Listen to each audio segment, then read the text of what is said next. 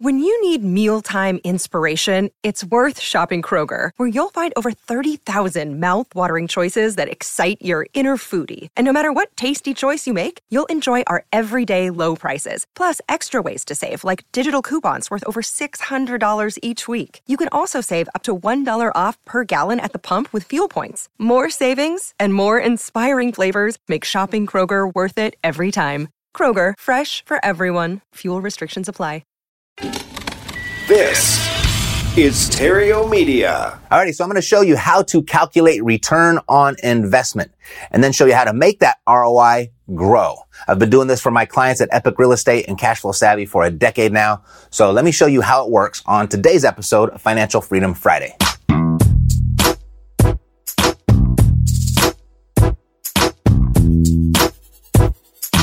Alrighty, so if you like the idea of escaping the rat race sooner rather than later, go ahead and click the subscribe button for me and then click that little bell icon so that way you don't miss out on future Financial Freedom episodes right here on the Epic Real Estate Investing Show.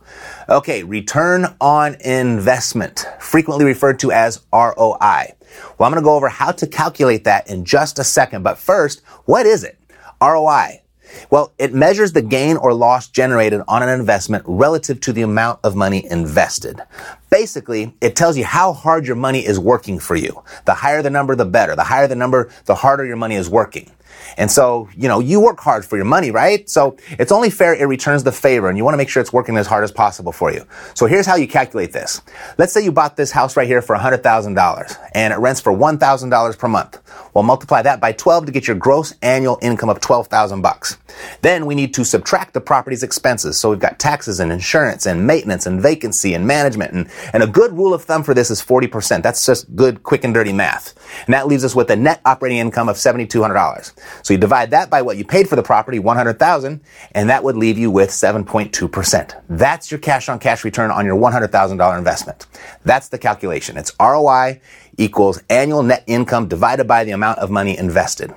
So if you understand that, go ahead and type the word EPIC into the comment section below for me. That's going to let me know that you got the basic calculation down that you came for.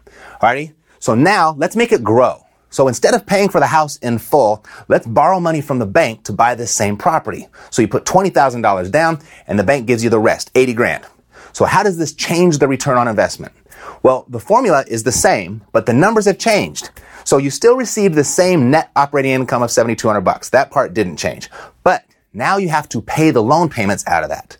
So, for example, if you had a 5% interest rate on the money that you borrowed from the bank, your monthly loan payments would be about $400. Multiply that by 12 for the year, and your annual debt service for this mortgage would be $4,800. So subtract that from your net operating income of $7,200, and you're left with $2,400 of annual cash after debt service, or CADS for short. So divide the $2,400 by the $20,000 you invested, and your cash on cash return now is 12%. See, using other people's money is one way that you can make your ROI grow. In other words, your money works harder for you this way. So let's take it another step. Let's take it a step further. See, originally we had $100,000 to buy that first house. Well, in the second scenario, we only used $20,000 of our own money, which means we have $80,000 left. We could buy 4 more houses in the exact same fashion.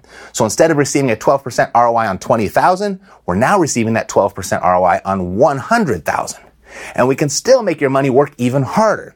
And this might be obvious, but if you increase the income, like raising rents, your ROI, it's going to go up. If you decrease expenses, like, shopping around, say, for cheaper insurance, your ROI is going to go up. If you do both, it really goes up. So we've been showing people how to do this in real life with similar numbers to these for a decade now at epicproacademy.com. Or more and more often, we're just flat out doing it for people at cashflowsavvy.com.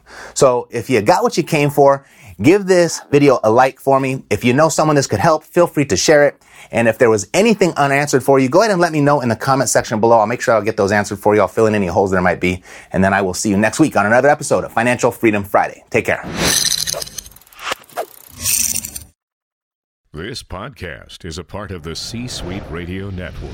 For more top business podcasts, visit c-suiteradio.com.